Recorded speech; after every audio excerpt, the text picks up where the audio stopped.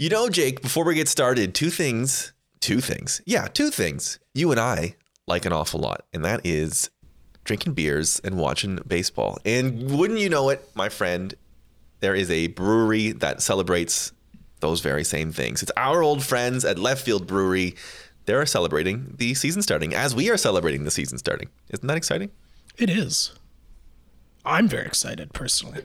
They're celebrating first pitch this week. They're going to be home opener promos running at bars and restaurants across Ontario. That includes the tap room at the brewery with specials on ice cold beer, ballpark food pairings, and prizes. Check that out if you are out watching your opening weekend games between the Blue Jays and Texas or whoever else at bars this week. Crazy to think. People back in bars watching baseball games. Life is crazy. It's wild. It's like 50,000 people inside of Skydome on Friday.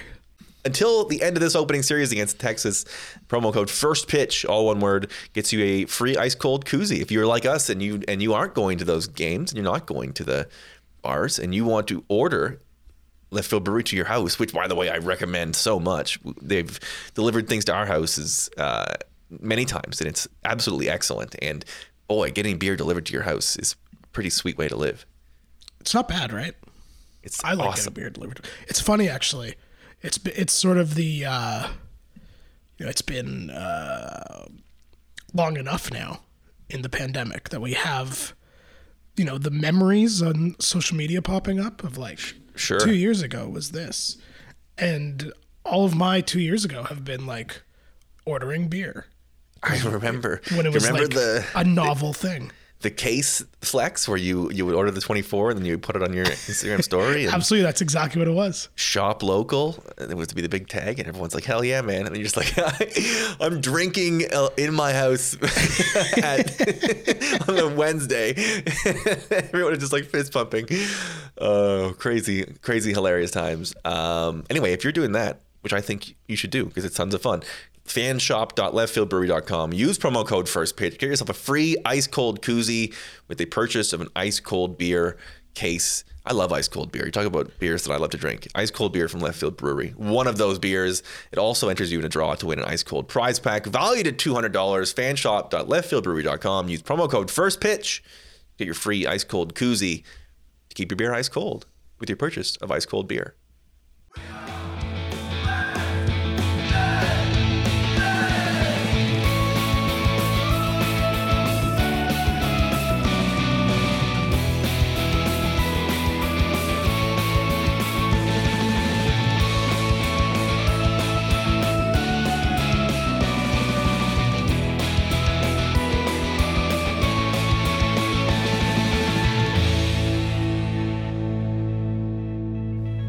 Hello and welcome. It is time once again for Less Than Jays. It is the last big show before the season starts. We got it in. I'm still here. No rushing out. No rushing out to have my first child delivered any moment now. That feels like a weekend thing this week, maybe, or back half of the week. But we have approached. We're starting to get a picture of what the 28-man roster coming north is going to look like. There's been every week we do a show. We get some trades. We get, you wait your whole career, Jake, to get the call about a third string catcher being traded for a third string catcher. That's the sort of stuff that changes. We talk about, getting woken up in the middle of the night that they traded for Tulo. This is right up there. It's Sunday afternoon. They traded Reese McGuire for a different third string catcher. Look, we knew a big move was going to be made the week before the season, and we were right. Repeatedly. Were right. We were repeatedly right. We've been right over and over again as the framework of the fringes of the roster start to take place. We have almost made it through spring training. There's one game left. We have seen a lot of people. The roster has changed dramatically. We even got a good feel-good story at the bottom of the offensive roster today, getting the exact finishing of that out with Gosuke Kato, getting the understanding that he is making the team. That's pretty neat. Greg Bird, who thank God we didn't take any time to talk about and think about Greg Bird over the last couple of weeks. Is gone. I mean, he was never, clearly never going to be it. He couldn't even make the Rockies last year. Why would we be sitting here Exactly right. maligning the loss of Greg Bird. Injury prone, no versatility, no need for that. Greg Bird is off the roster. Gosuke Kato is on the roster. Reese McGuire is off the roster. Zach Collins is on the roster. We have, I got it laid out here. I have 13 hitters and 14 pitchers, which leaves us one extra roster spot. We'll go through how that goes through and all that and more. But Jake, first I ask you, we are once again here on a Monday evening. How's your week? How is your wife? Week is good. Wife is great. Wife, I tweeted about it, but wife, if you've listened to Sportsfeld in the past, wife has been going through some dental stuff the last year and a bit and kind of got to the end of it today, which is lovely news and very exciting. And I'm very proud of her for toughing it out, because Lord knows I wouldn't have. Right. I would just be like, I guess my face is just, I just don't have teeth now. Yeah. You and I think agree. We would be like, well, I guess they're going to rot out of my head, and then they're just going to fall out and they just won't be there. Yeah, I'll be in pain later, not now. No, because the pain seems like too much of an effort, to be honest. For sure. That's great news. That's great news. Very, very happy for her, for us. Excited to, once things sort of settle down a bit, considering she had another procedure today, excited to get her on some nice crunchy bread. Oh, yeah. And chicken wings and all those fun things. Yeah, some real pull-tear sort of foods. That's fun. That's really cool. Indeed. That's great. That's great times. That's great times. Boy, yeah. Good week, good wife over here as well. My wife is, I mean, geez, every week I come on here and talk about it. We're so pregnant. Gotta be getting close. Yeah, we're close enough that the next scheduled release for this podcast is after the due date of the child. So that's crazy. So I don't know.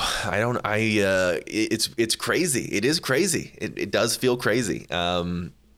People reaching out and being very nice and being like, you're going to be fine and it's going to be great and you're going to enjoy it. And I appreciate that. And I thank you for that.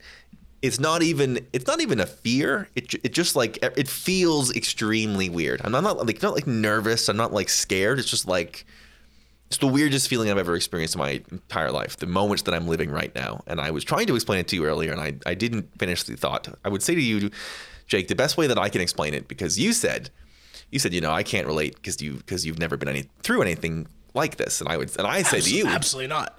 Yeah. I said to you, neither have I, really. I've never been through anything like this. So I'm experiencing it the first time and trying to filter my own experiences, what I'm feeling in my own head, and trying to explain it, talking to my wife earlier. And I think the thing that I've come around to sort of explaining how I feel currently is like, when you're moving and you have booked the truck and you have paid the rent at the new place and you have given the 90 days at the old place or the 60 days or whatever it is, but you're still living in the old apartment. Yes, I know that very well. I just experienced that not too long ago. So you don't feel like you are permanently living in the place that you are living currently. You're like, well, don't make any plans. There's a day where you stop envisioning yourself in that apartment anymore, right? You're in kind of a limbo. Yes. Except I don't know when the moving truck is showing up. Right. You just have to kind of wait for it and assume it will soon. They don't, right? Because when you are moving, you can pack every box in your house and you can get everything taped up and you can and we can do as much of that metaphorically as we possibly can, right? Get the right room together. But when you don't know when the truck is coming, you don't know. And it's crazy. I guess there's not much. Yeah, I guess there's not much you can. And it's not like there's anything you can do to be like, oh, okay. Well, if it's this day, then I'll do There's some small stuff. Like we're going in on Wednesday and someone's going to poke around and sort of, if things are a certain way, then it's like, there's something you can do that more or less will make it. It's sort of, there's an indication that could be like, okay, we're on the route here and it's probably going to happen in the next 24 hours. Can I give you one tip? What's that? Don't refer to it as go in and poke around. I'm trying to make it as jovial as possible. But yeah, they're checking under the hood on Wednesday. And That's better. if things look a certain way, then they will do a certain thing and it'll possibly induce in the next 24 to 48. But who knows? But anyway, so I sort of like... It's, you know what's funny about things like childbirth? No, what is funny about things like childbirth? It's hard to discuss it and discuss your feelings about it without sounding really high. Right. Like any sort of thought you have beyond like, wow, that's crazy. Yeah, man. Even if it's completely valid and correct. I know. There's no way to discuss it without sounding like a stoner. My wife has 2 independent heartbeats going on inside her body right now. Right. Exactly. Yeah, she has 2 brains, 4 lungs, crazy. Both sets of reproductive organs, crazy. Well, I guess that's one way to think of it. But yeah, no, that's the feelings on sort of the transient state that I'm currently in. The big details, the excitement of the arrival, and that couldn't be higher. I'm thrilled and I can't wait, and that's exciting.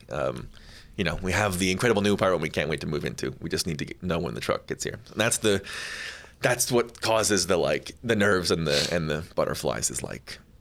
Because then after that, as I was saying before, sort of to finish off the apartment analogy, is you then start planning, what you're doing in the new apartment, and a baby is such a different thing. It's like there's really no preparing.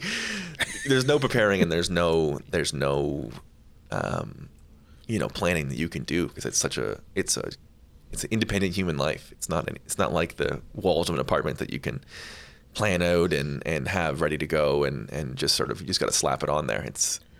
You're developing another human being. It's awesome. So that part is all excitement. That part is all thrills. And, we are, on paper, it feels like we're prepared and in a good place. So it's just finding out when the damn moving truck will get here.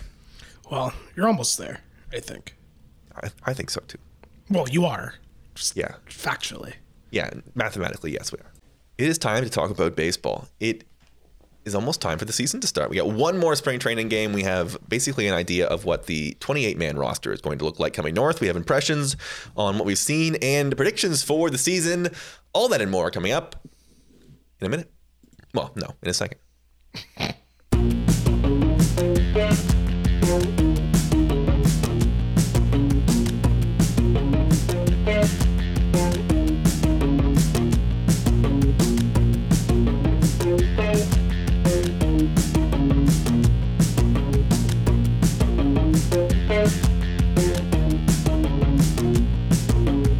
All right, Jake. The Blue Jays basically done spring training. I don't remember the record. Who cares? Anytime you can talk. I genuinely don't even know the record. They're winning more than they're losing. Yeah. And the starting players are involved in, like, even the wins and losses don't matter to me. It's the what happens when the starters in the game, sort of micro games that even that you're not even keeping track of. Yeah, I mean, after like the 4th inning, it's kind of like whatever. So we have some small things and we have some bigger things on the map this week. We had the small stuff. Reese McGuire traded for Zach Collins. If you need a quick thing on Collins, and I don't think anybody comes to us for a quick scouting report, but if they were to, Collins rating out defensively among the very worst in all of baseball. Splits against righties is sort of if you need to shine it up enough to talk yourself into it, the splits against righties paint a league average picture of a hitter. And I will say, sometimes you hear league average and you confuse it for replacement level, right? And sometimes you have to remember that like 100 WRC plus doesn't necessarily mean a bad player, right? And so that can be very valuable to have a third catcher that hits a league average. That can be very valuable. A former top 10 pick in 2016. He has a 60-60 raw power and was, when he graduated from the prospect class, basically, Fangraphs said, projected as a role-playing power bat who walks and Ks a lot while mostly playing first base and occasionally catching while splitting time as DH. It's a third catcher. I mean, geez, I am sort of the opinion that when you get to third catcher, you get to pick one skill right? You get to pick one skill at major league level. For McGuire, it was the catch and throw. Third string catcher, you're going to have one skill, and it looks like Zach Collins' one skill is hitting against righties as a lefty bat. There's a couple of other small, subplots from this. One of them being him being a third catcher option for at least a month while they have the 28-man rosters. It means you can easier time DHing Alejandro Kirk, and the rest of that description, the role-playing power bat who walks in Ks while playing first in DH, is basically what Greg Bird's skill set is. And Greg Bird is the other half of this thing. He had an option to release, to get his release if he wanted to in his deal. He chose to do that, which to me obviously assumes that the team told him he wasn't making the team out of camp. So obviously this is not huge things. We're on the fringes here. We're at 27 and 28th men, guys who, even if everything breaks right, are probably only on the team for a month. But what did you think about the McGuire and Burr sort of combo of moves? Just one last ad. Zach Collins has minor league options and Reese McGuire didn't. So you can send Zach Collins down and you couldn't send Reese McGuire down. You have to mention that or someone would correct us on it. To be honest, I don't have a whole lot of thoughts about either. Come on, we're talking third string catcher here. We're talking 14th hitter here.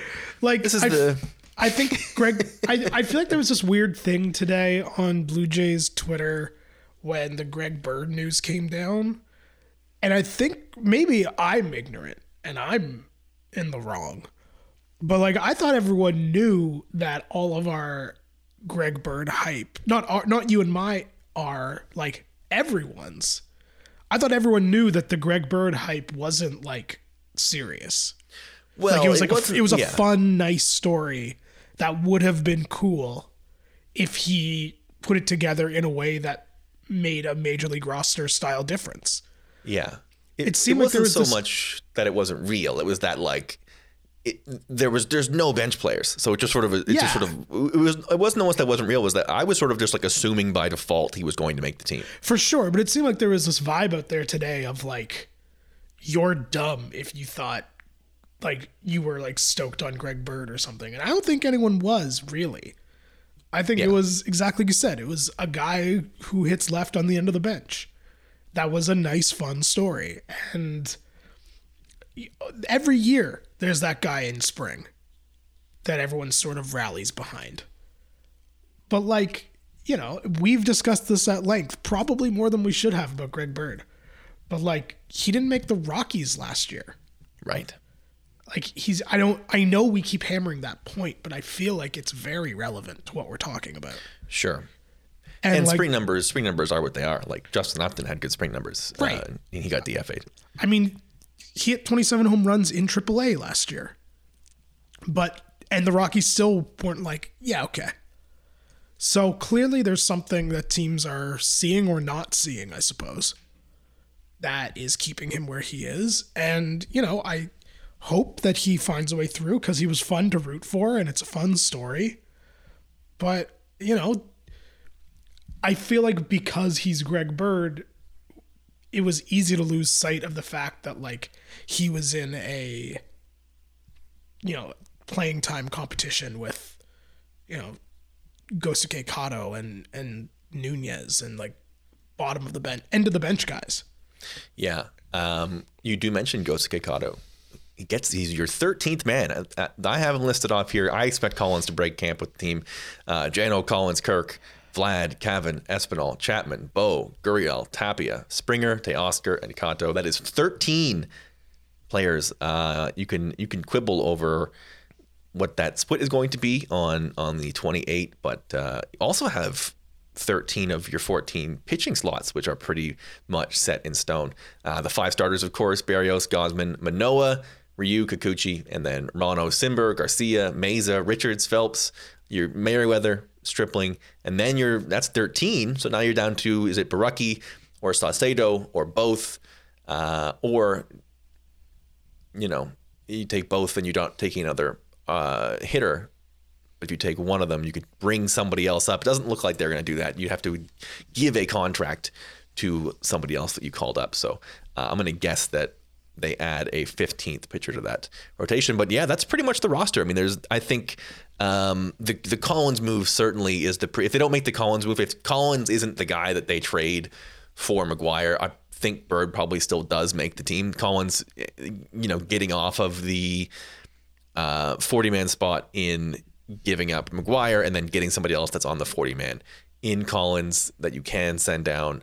At best, the loftiest of what you would hope for Greg Bird if he had been in the role was to be a league average hitter with some pop as a lefty who matches up against righties. And that is exactly what you can see as the only positive Collins brings. So I think those two moves, if they don't make the Collins move, then maybe Bird does make the team. But it is Collins out of camp, and it's Gosuke Kato. You talk about a guy who does everything. Now all of a sudden all they have is lefty bats. Kato, a walk rate guy, a very good story. Somebody been in the minor leagues for 10 years, finally getting a chance to break with the Blue Jays, a former second-round pick, another Yankee prospect once upon a time. So the Blue Jays, very similar. The similarities between Bird and Kato, plenty of. But we'll see. A super utility guy, the definition of a 28th man when you have 28-man rosters, going to play similar to the Cavan Biggio. He's the I might have to concede this to you, Jake, that maybe Cavan Biggio is going to be a regular corner outfielder with this team. Maybe I need to make peace with that and stop fighting you on it. I'm glad you brought up Cavan Biggio. Because look at this. Kato is going to play, I feel like, and pardon me for cutting you off, I feel like it's more likely you see Kato in the infield, whether it be a sub or whether it be coming in for somebody, than Biggio, and that you're more likely to see Biggio come in as a right fielder than you are as like a backup third baseman or shortstop. Yeah, I don't think there's any chance that we're seeing Kato in the outfield, really. Right. But I'm glad you brought up Biggio in a conversation about Gosuke Kato, because a thought I had not had until our very smart friend Jonah Birnbaum made it on Twitter today, where he brought up the fact, or the idea, not the fact, the idea that Kato making the team and his skill set being similar, let's say, to Cavan Biggio's is maybe a hint at the Blue Jays' level of confidence in Cavan Biggio, which I thought was interesting.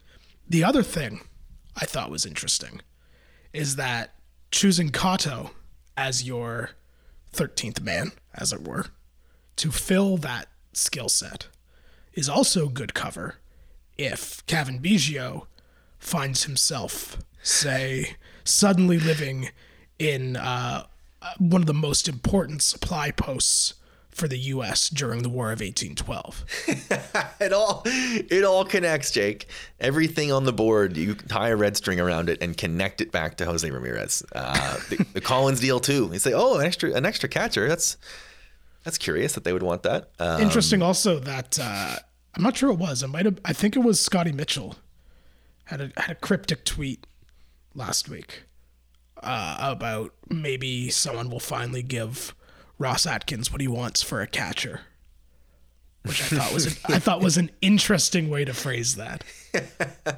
A lot of interesting little side things going on. I do see that. I see the masterminding behind the Biggio Kato thing. I do sort of see it, and the idea of Biggio maybe not actually being a true utility guy in the way that they have been using him and playing him. That he probably is. Maybe he is just more of a second baseman, and Kato is a guy that you can literally plug in anywhere and sort of get the same thing. Biggio would be. It would be very interesting if Biggio ends up being the second. Like we heard for so long, the two major leaguer prospect package that Cleveland wants for Jose Ramirez would be very interesting if Cavan is the guy instead of say Pearson or like with Kirk.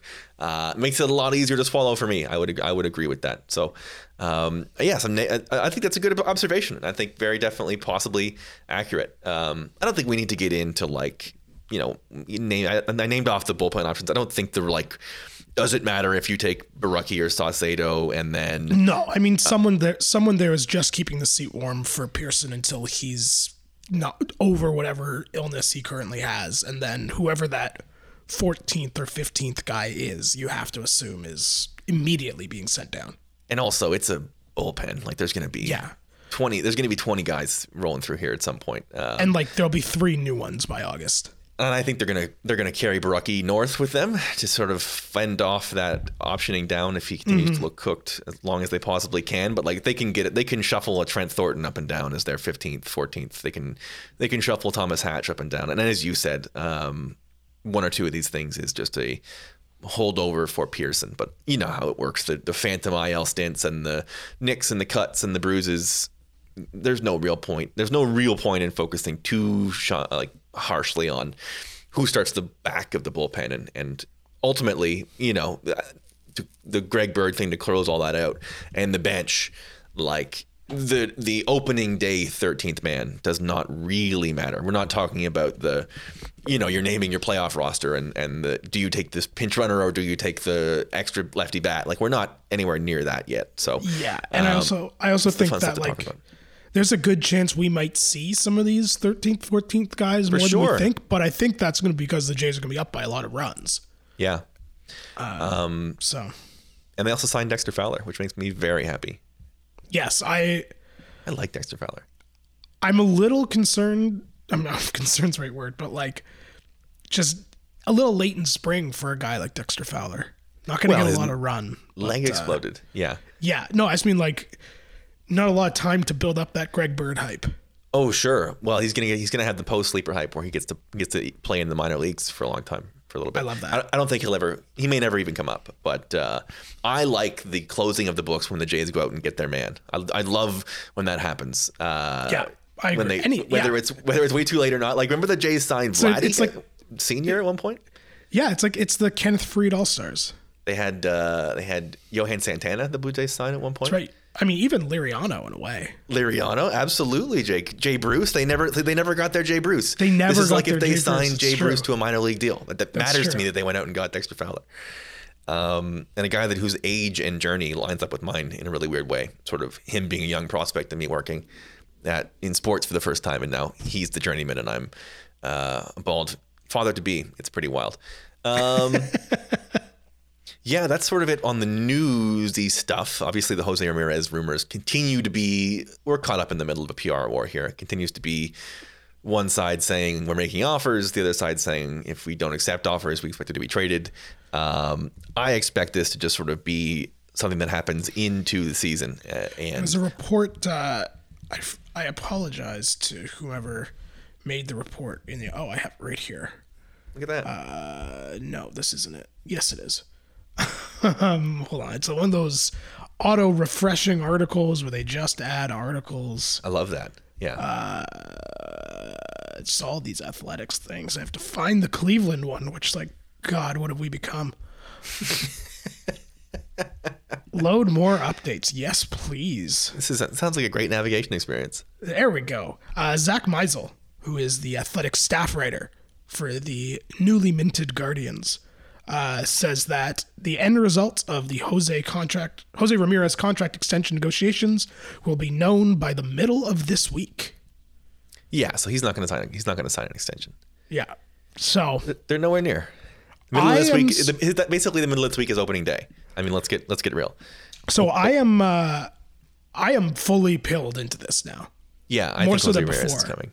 Yeah. Where because of that report, that one report, I now think that Jose Ramirez will be a Blue Jay by the weekend. Wow, you think the day before opening day? No, I think they're going to not reach the agreement this week.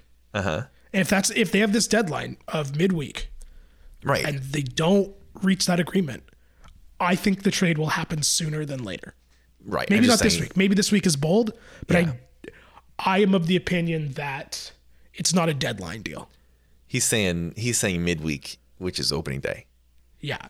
So I'm of the opinion that you think first week of the season they're gonna opening day. Maybe not first week, but I think in April for sure.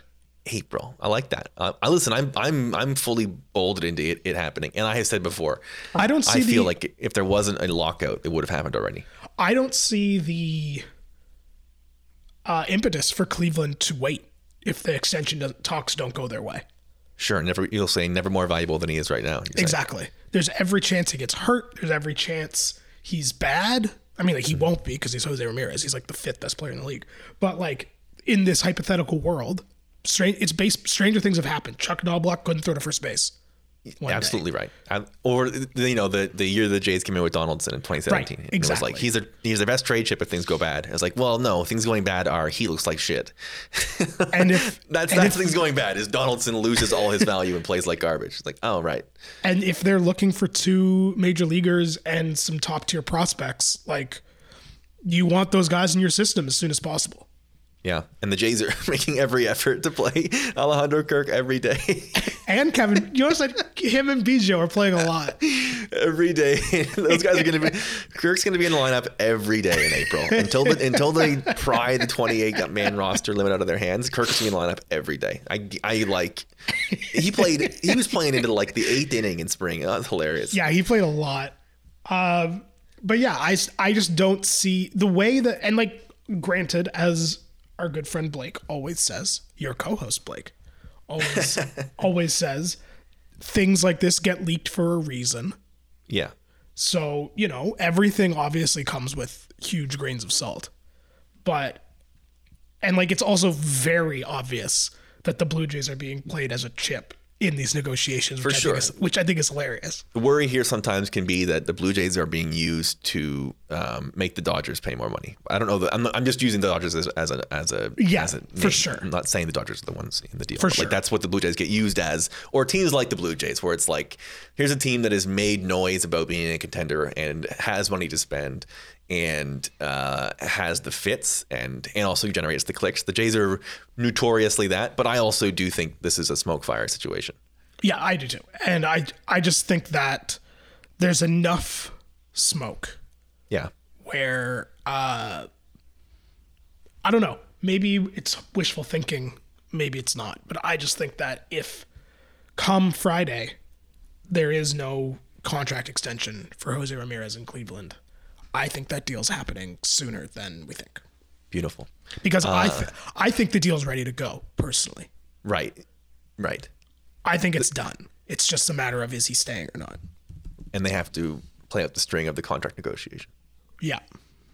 Makes sense to me. And I would love to stop talking about it for a little bit. I would love to just sort of start watching the Jose Ramirez versus the guessing what it's going to cost. Because we're always wrong. Carlos Baerga and Scram Lives.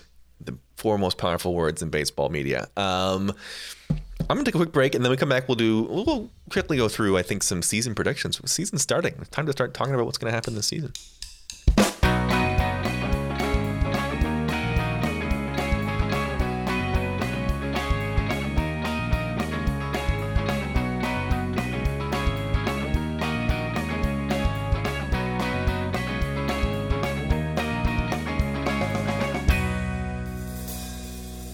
Jake, already into a beautiful show so far. But I got to tell you, it's time for the season to start. And not that we have anything structured here, but obviously people want to know. Everyone wants to know what we think is going to happen this season. There's a couple questions that you can use your projections if you want projections right now. Fangraphs, for example, has the Blue Jays as the number 3 team in baseball, 92 wins, 92-70, winning the American League East.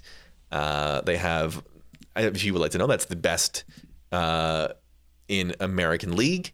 They are the Dodgers and Braves 1 and 2, and then the Blue Jays a game ahead of the Yankees, Boston at 87, and the Rays at 86.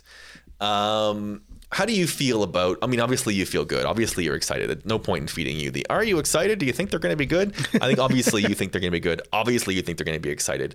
When you see stuff like, 89% to make the playoffs, 12% to win the World Series, 45% to win the division, sort of where are you feeling in terms of their performance based on those projections of, let's say, 92 and 70? I think that's about right. That's pretty close to where I would have them. I had this nagging thing in the back of my brain that it's going to be not that they're going to be bad by any means, Right. but that it's going to be harder, maybe, Sure. than we have thought or have been talking about this offseason.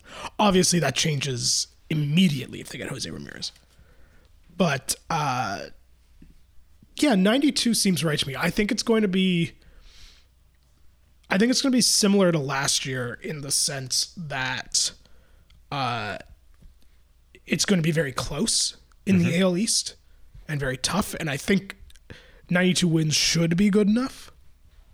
But I think it's going to be closer than we would like, I guess is what I would say.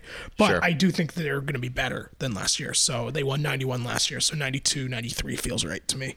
So I have a couple thoughts. I think one of them is I agree with your point that it's going to be hard, and I think the one thing for me is I was like, damn, have I been too flippant about the Yankees? Are the Yankees about to do it again? Where it's like you look at it and you're like, there's no reason the Yankees should be this good, and the Yankees are that good, and you're just like, I hate how this is. Like we spent a lot of time like sighing and laughing that like they didn't get Correa, they didn't get any of the big free agents. Their biggest addition was Donaldson. But then I also think like Kiner Falefa is going to help their shortstop defense quite a bit. Donaldson doesn't have to carry their offense. They're going to hit their home runs. The jumbo package outfield is going to be really interesting. Maybe they get it done. But Jake, it's very easy, I think, to come on here, and I agree absolutely with your logic. I think it's sound. I think your balance of things that can go right and things that can go wrong is pretty much right on line. But I will say, I feel bold. I think the Blue Jays are going to win 98 games. I think they're going to win the division by a lot. Not a lot. I think they're going to win the division by like 5 or 6 games.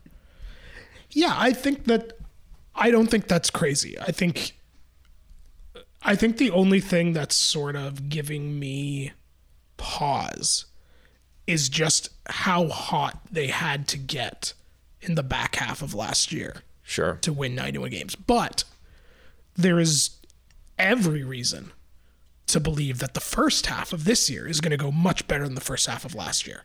Yeah, I think I totally get that, and I would say the beginning of this season, the team was a lot worse than they were at the end of the season in terms of their talent and their makeup. Adding Barrios, adding Manoah, dropping out the Chatwoods and the Dolises and the Roarks. They trimmed all that fat in the first half, and it paid off basically immediately. And we're probably true talent already above 92. I see a rotation that every single night you will expect at worst to be still in the game when the starter comes out. There's going to be, a couple handfuls of games where that's not the case, but I think they've built a lineup where you cannot count them out of a game when they're down 4 or 5. You say, well, if they're within 4 or 5, they're actually sort of still in the game a lot of the time. And I think you have a starting rotation that is going to get you into the 5th and 6th and 7th innings a lot, where if you're only asking them to be within 3 or 4, they can deliver that a lot of times. I think the balance of the rotation, maybe in a playoff series, you would like to have the high end guy. I think the balance of being able to put a good pitcher out there more often than not is going to really serve them well. And playing at home is going to be really big. We forget they haven't really been at home in 2 years. And when they played at home last year, they were incredible. And the clincher for me, and this is really the crux of my 98 wins and run away with the division thing, is the projection is accurate. They are currently a 92 win team. My belief is if they are playing like a 92 win team, they are going to make a major move. It seems it seems obvious to me that if they are looking at this and it's time to push in and they go, yep, everything is online. We're exactly as good as we think we are. We're a 57% win team. Now it's time to go. It's time to go up again. And I have seen evidence over and over again in the last 2 years that every time there's a weakness, every time there is a hole, every time there is a problem, they do what they can to answer it as best as they possibly can. It started out with they had absolutely no pitching, so they went out and got Ryu.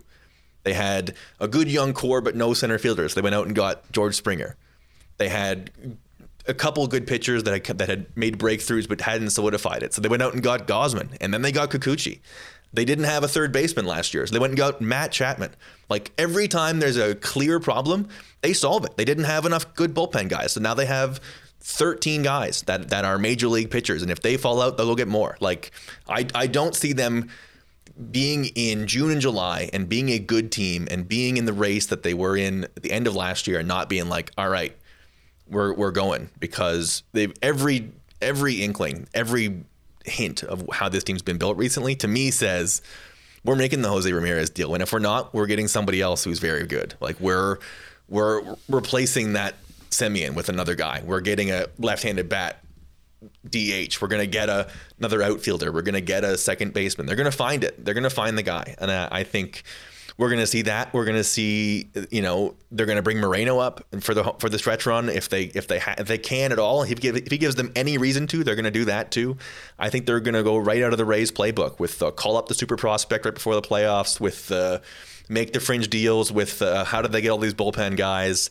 I think they're going to get the attack, like, postseason reliever in the Pearson role, maybe double that up. I expect them to push all the chips in at some point this summer. So that's my big call on this year, is the Blue Jays put the pedal to the metal here. I mean, I agree. And I think that's a good point. And I think you kind of hit the nail on their head there by saying that the 92 win projection, is accurate, because we know that they're a 92 win team. We've seen them be a 92 win team, 91 more or less. Mm-hmm. No, absolutely.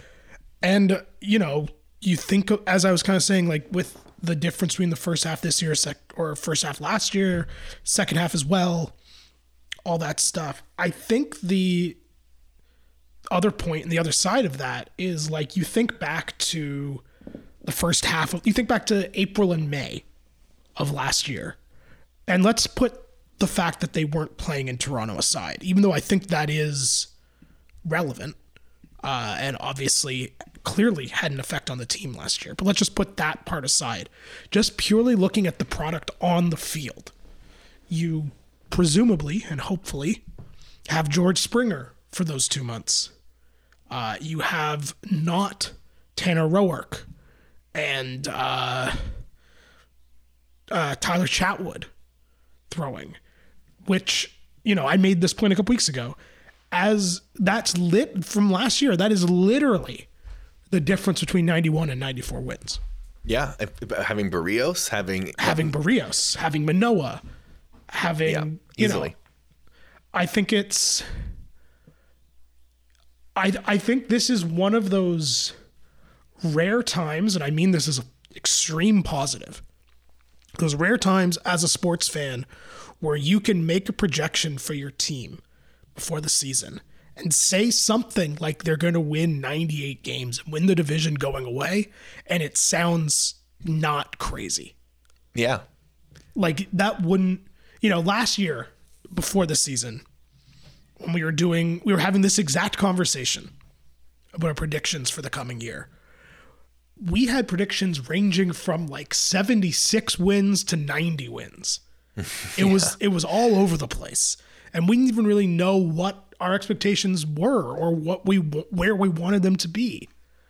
Are they going to go back to being a 500 team? Are they going to take the next step and win 86 or 87 games? Are they going to regress a little bit because of X, Y, and Z and win 76 games? Whereas this year, I feel like that range is much smaller. Like, barring disaster, of course. To me, it feels like the floor is 90 wins. Yeah, let me cool myself off with a big old glass of butt. I do. I don't have to squint too hard to see a nightmare scenario. I don't have to squint too hard to see. Although that's the other thing is I don't even know what a nightmare scenario is. To your point, it's like you're thinking nightmare scenario is like you're thinking 85 wins instead. It's like that's still a fucking good year. And also you think about what has to go wrong to complete if their floor is 90 wins base as a team right now. Like, they still won 91 games, only getting half a season out of George Springer last year. Like, what is the nightmare scenario here that could, like, you'd have to lose like 6 guys. Yeah, I think it's somewhere along the lines. For me, it's somewhere along the lines of like when Springer didn't play last year, they were like a 500 club, right? And his Yeah, sure. his presence. It's just like you don't have to squint too hard to be like, what would it be like if Springer got hurt again? It's like, well, it'd be a lot like all of last year. I think that's fair. Yeah.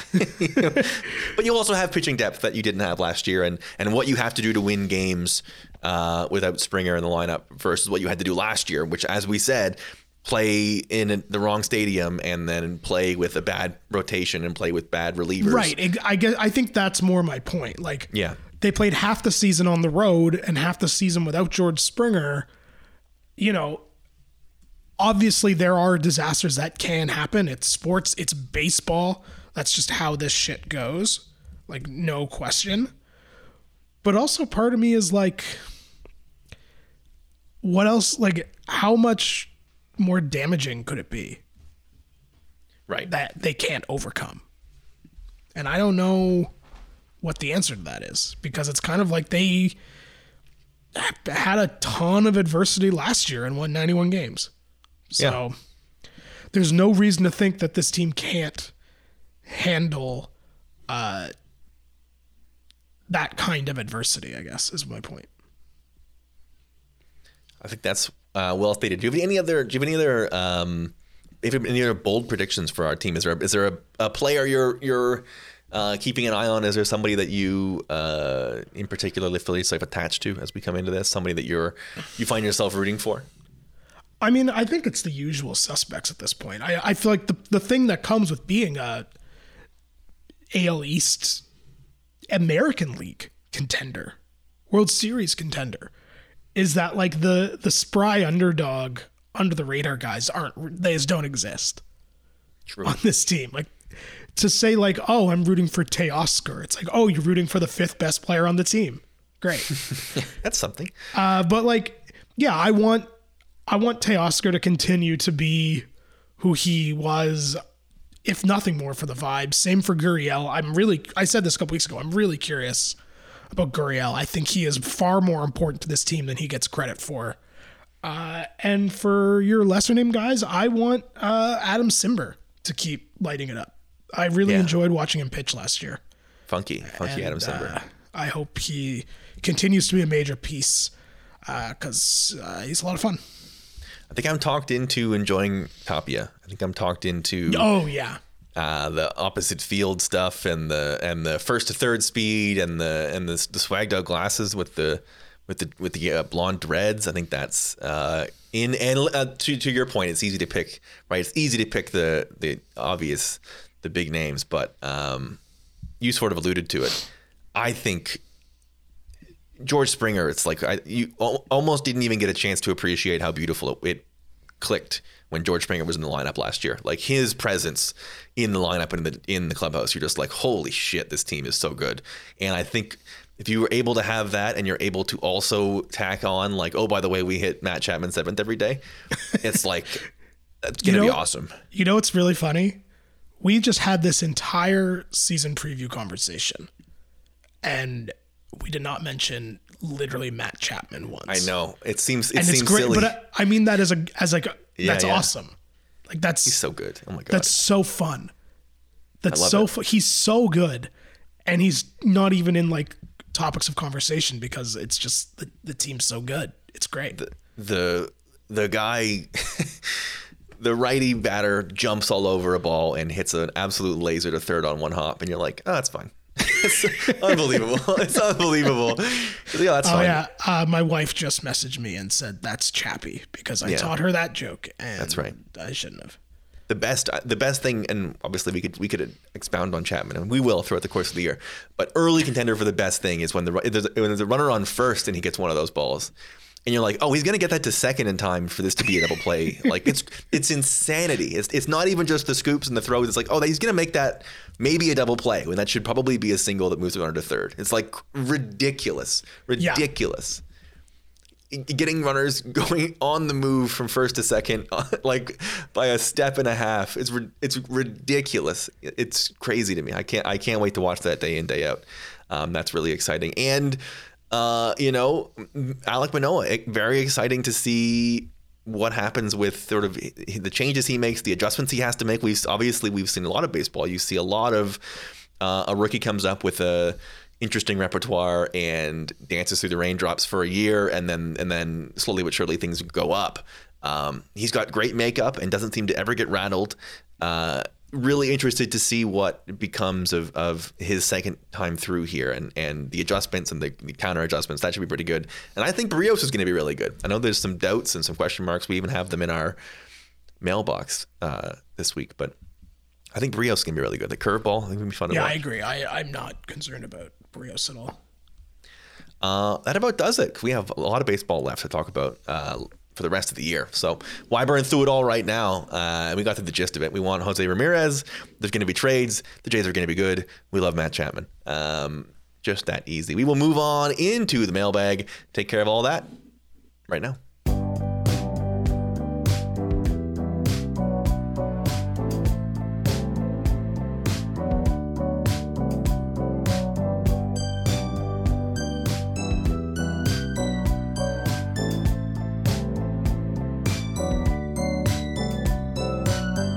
It's time for the mailbag. If you want to hear the answer to all, boy, oh boy, 1, 2, 3, 4, 5, 6, 7 questions and a voicemail, please join us. Patreon.com/LessThanJays. You get the full-on mailbags. You get way longer episodes. This one's going to be like an hour 40, I think, on the Patreon. Way longer episodes. You're getting full mailbags. You're getting extra stuff like Jays of Our Lives, which you can hear previews of on the Two Coffees. All that and more. Patreon.com/LessThanJays. As I said, I went and ate a Arby's Reuben this weekend for the Patreon folks. That video coming out hopefully soon, depending on when I get into the editing lab, depending on when my son is born. As I said, though, all that and more available. Patreon.com/LessThanJays. All right, let's time for the mailbag. We're going to start with a very good voicemail. Hey guys, after dialing the number wrong 3 times because I'm a moron, 777, not 444. It's my first time calling in. Blue Jays rotation. Everyone seems really hyped up about it, but there's a little monster in the back of my brain that says maybe Jose Berríos is a 3 out of 1. Maybe Alek Manoah has some second-year struggles, and he only pitched 20 starts last year. Maybe Kikuchi sucks. Maybe Ryu's a pumpkin, and just feeling a little sweaty over here. Wondering if you guys could talk me off the ledge on that one. All right. Love the podcast. Love the show. Take it easy. Good day. Okay, good call. Lots going on. You're talking to the right guys who also have the I know what the disaster could be like very quickly. And it got me freaked out that I was putting the phone number wrong out on the internet. I hope I'm not. It's 833-714-7774 if you want your voicemail played, or just tweet us at Less Than Jays. Anyway, Jake, lots of concerns here in one. One of them is something I've seen some pretty commonly is maybe the fear that Berríos is a 3 not a 1 or not a big game pitcher. I think bitter fans of a different franchise come in and say, check the playoff numbers. He's always struggled with the big games. As I mentioned before, Manoah taking a step back is not a crazy thing. Kikuchi, the numbers aren't great. We're talking about a number 5 guy, and maybe Ryu is past the prime here. That's concerns. I would say this: you forgot about your concerns about Kevin Gausman not bringing his splitter over and getting hammered in the American League East again. So if you wanted to be scared about all 5 of them, you certainly could do it. Jake, how does this hit your ears, all 5 of these concerns? I'm sticking with just my one. Right. Which is? Which one do you stick with? Which is Kevin Gausman, whose name I was apparently mispronouncing. Sure. Yeah, I'm just not. I don't know if it's because I'm like Oriole poisoned with him. It's that took time with me too, where I was like, I'm talking about Kevin Gascan, because I made fun of Kevin Gascan a lot. I think my real concern with him is that, like, in his 9 seasons, there's really like,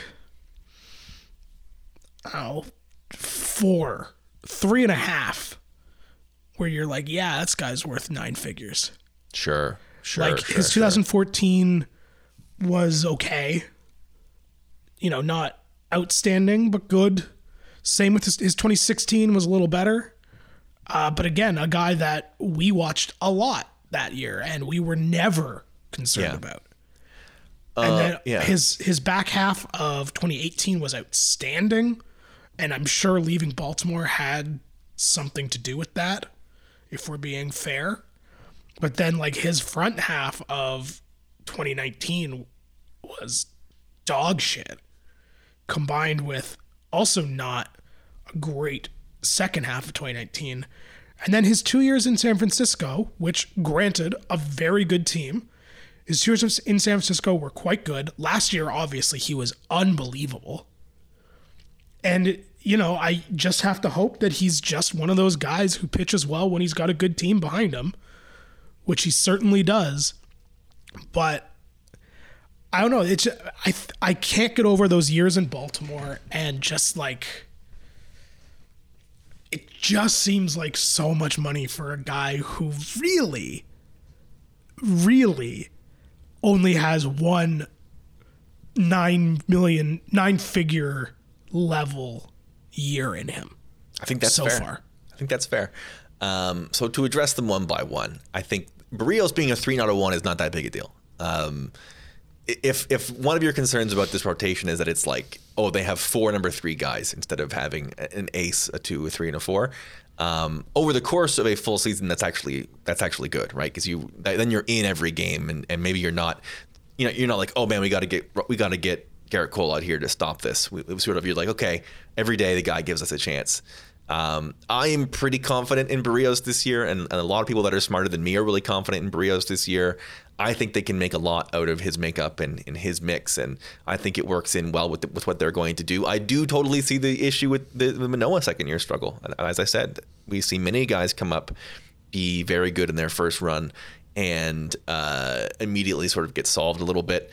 I would say I am resting on makeup. Like what we know of this guy is a guy that absolutely loves to work, an absolute horse, a guy who mentally seems to really enjoy the big moments and really every time he got into trouble seemed to get himself out of trouble and didn't seem to be rattled and seemed to be built from that like calm, cool, collected, always in control vibe.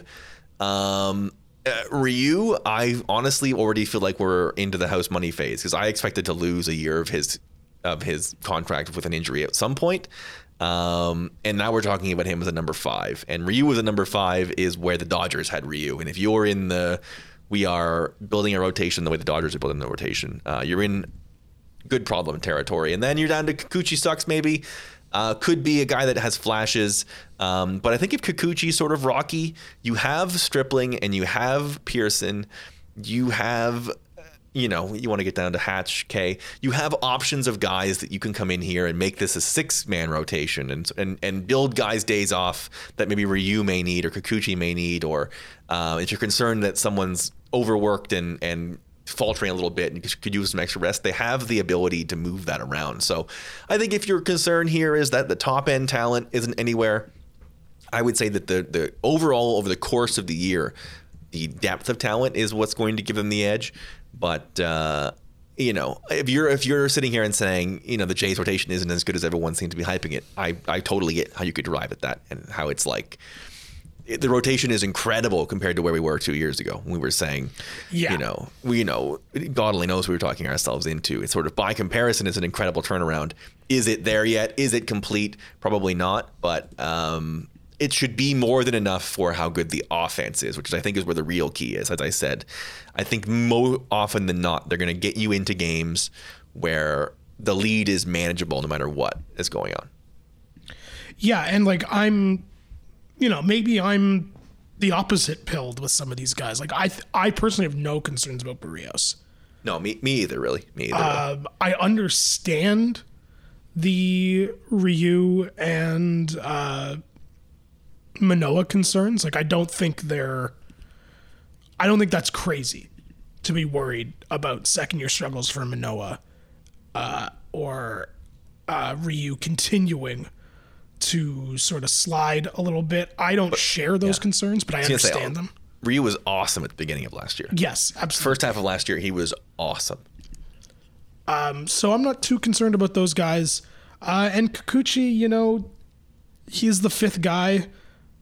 regardless. And also, I'll get to him on our Take This to Your Grave. There you go.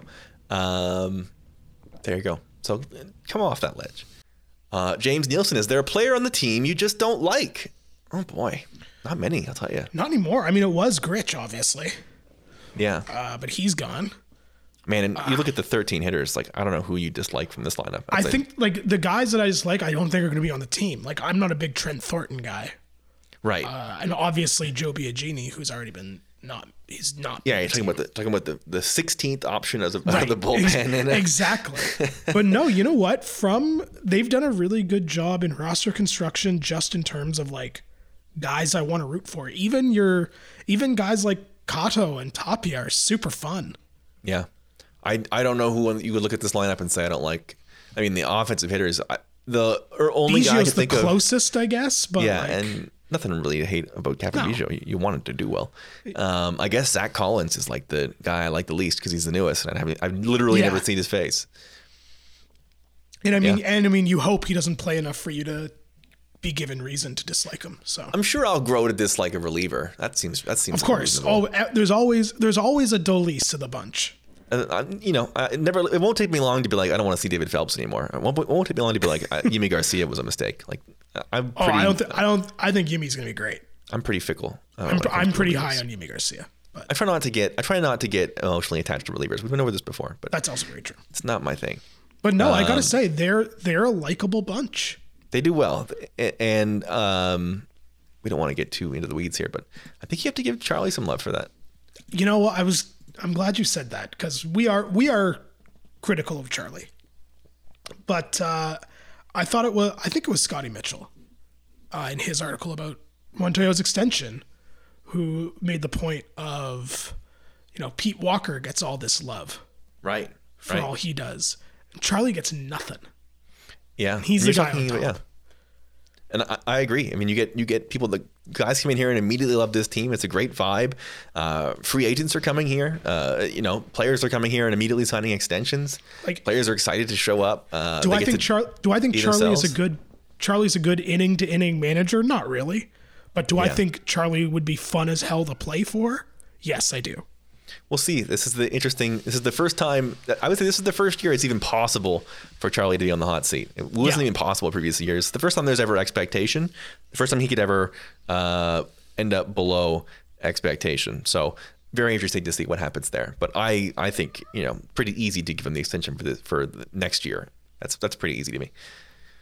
Eric asks us, the last time the Jays were so universally regarded as a World Series contender, this is a great point, was before the 2013 season, when we got Reyes, I hate this question, Josh Johnson, Burley, and Dickey. What do you think is the biggest difference between that 2013 roster and this one? Excellent question. Excellent question. They're good to start. Well, yes. That is a great point. If you want my actual answer to this and not my snarky nonsense, they're young. That 2013 team was built on the back of vets still having it. Well, they were trying to add that to, remember famously, 23-year-old Brett Lawrie and JP Arencibia. Well, then I think you're answering my question for me. That goes back to the first point about them being good. But like going to the 2013 season, let's say, Jose Bautista was 33 years old. Edwin was only 30, but still, he had been in the league for a decent clip at that point. Other than your Lawrie, if your young guys, your young pillars are JP Arencibia and Brett Lawrie, that does not a World Series contender make. And it was built on the idea that Jose Reyes was going to have it, that Josh Johnson was going to have it, that Mark Burley was, a bad example because Mark Burley rules and it's ruled for a long time with us. It was, building around the R.A. Dickey idea. It was, on and on and on and on. And this is just a better built team top to bottom. It's hard to be like, well, why didn't that one work? And then you can just look at this one and be like, well, they have like, we just got asked if they're going to have an over-under of 5.5 All-Stars this year. Right. And like, it's not crazy. Yeah. They have the second best, arguably, center fielder in the American League. They have the best first baseman in the American League. They have a top 5 shortstop. They have the best defensive third baseman in the world. They have 2 guys in the outfield who, whatever you think of their defense, can hit the piss out of baseball at any given time. They have 5 quality starters at least. They have a deep bullpen. They're just a well-built team. Whereas that team had a lot of hype and a lot of excitement because it was, but I think in retrospect, a lot of the hype around that 2013 and to a lesser extent 14 team was just the hype of going for it and the hype of trying. Right. It wasn't necessarily the hype of they had built this team that was worthy of being a World Series contender. It was just that they were trying and they hadn't tried in so long. I would say this, because it's a good point. But the first and most obvious one is they added that core to a 73 win team.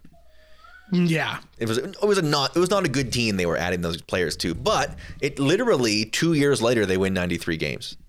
They add those guys. That's like 2013 really flamed out. Well, 2014 they won 83 games, and 2015 they won 93.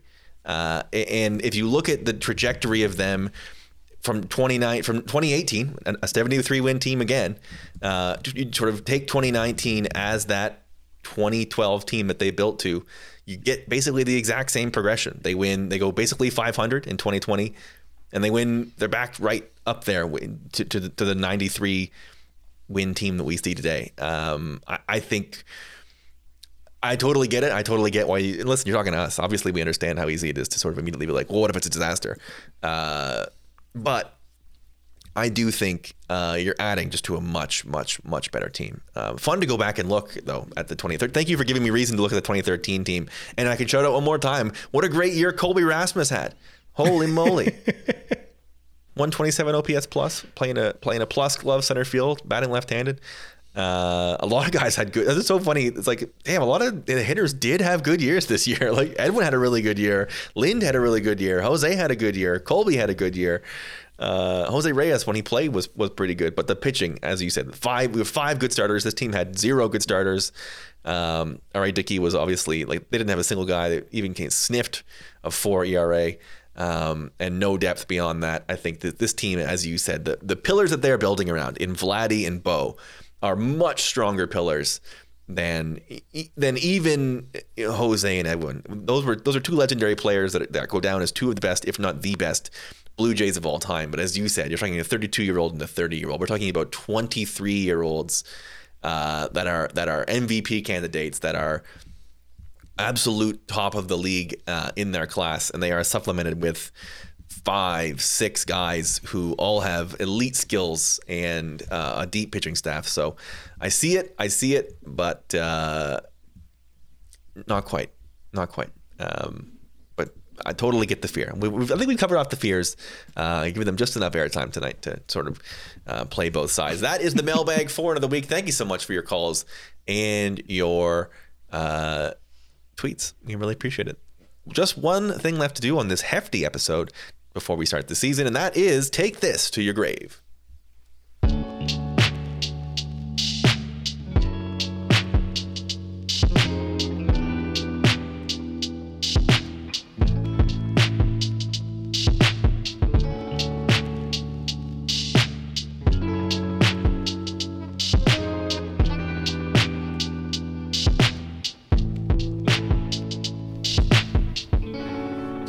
Jake, lots going on out there. Big time time of year. My son, another 2 hours closer to being born. It's my level of function right now. No, it's time to take this to your grave. It's time to close out the week. Time to close out the spring with a bold something or other. Your brainiest brain take of the year. I will go first because I think you have something good rolled up your sleeve.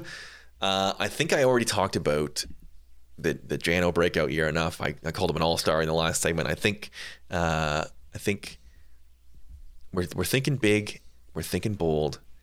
I think that the Blue Jays are going to have a Cy Young candidate in their rotation. I think Barrios finishes the year top 3 in Cy Young voting in the American League. That's my big bold take before we start the year. I think Barrios. I like that. I think Barrios. Listen, I'm rosy on this team this year. I think that's obvious, but I think the intention of who they're going to be this year, I think, is going to be well met, and I think coming off the Robbie Ray thing, we're going to have another episode in the what are these Blue Jays doing to these pitchers? I think Barrios is sort of the absolute perfect guy where they're working from already a really talented base. They're working with a guy who has already gotten better and better every year and already seems to have unlocked a special skill that makes him a day in, day out very good guy. I think this is where he takes the next step and sort of becomes the opening day guy and becomes the emblematic of the pitching version of what this team is all about, which is young, exciting, fun talent. He is entering his prime, about to turn 28 at the end of May. I think we're due for a special year from Jose Barrios. That's good stuff. If my cat shuts up, I'll give mine. There he is. Oh, he's just coming to sit. Okay. My big bold take for the 2021 season comes with a caveat. Of course. And that caveat is barring a trade, because that could change this entire thing. But barring a trade, come September, the Blue Jays' 5th starter will be Nate Pearson. Hey, Nate Pearson working his way into the rotation. I like that. I think maybe I'm spring just like a guy who throws hard and is big. But I don't know. I like what I saw from him in spring, and I think Nate Pearson's going to finally put it together. I love it. So there we go. We're bullish on the Blue Jays pitching this year. Isn't that fun? That is it for another episode. What a time, etc. Unbelievable. It'd be too easy to talk about how good the hitting is. Let's get how good the pitching is. We've successfully talked down the caller who freaked out. That is it for the spring versions of this show. When we come back next week, we'll be talking about opening weekend against the Texas Rangers. Very likely a 2 coffees coming Friday ahead of the opener. Unless I am attending the birth of my first child, in which case not going to happen, and we'll update you later on about what'll happen if that happens. But I'm not going to worry about it now. Why think about it more than I already am, which is all of the time. I got nothing else to think about or to talk about. My brain is liquefying and leaking out my ears. Boys. Baseball. I can't wait. Looking forward to this season opening. Looking forward to the Blue Jays and the Rangers. That starts this weekend. And a reminder, our friends at Left Field Brewery celebrating first pitch this week. There are home opener promos running at bars and restaurants across Ontario, including the tap room at Left Field Brewery. They got specials on ice cold beer, and you can get a free ice cold koozie to keep your beer cold with the purchase of a case of ice cold beer at fanshop.leftfield.brewery.ca. No, fanshop.leftfieldbrewery.ca. I threw one too many dots in there. It enters you into a draw to win an ice cold prize pack valued at $200. We love our friends at Left Field Brewery. Check that out if you can.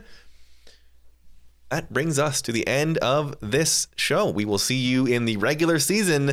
Thank you so much for listening to Less Than Jays. Hey guys, Blue Jays season starts soon. Just thought I'd call in again, leave you guys a message. Hope the podcast is going well. Haven't had a chance to tune in yet, but this takes a little bit less time, so I figured I'd just give my support this way. Hope all is well.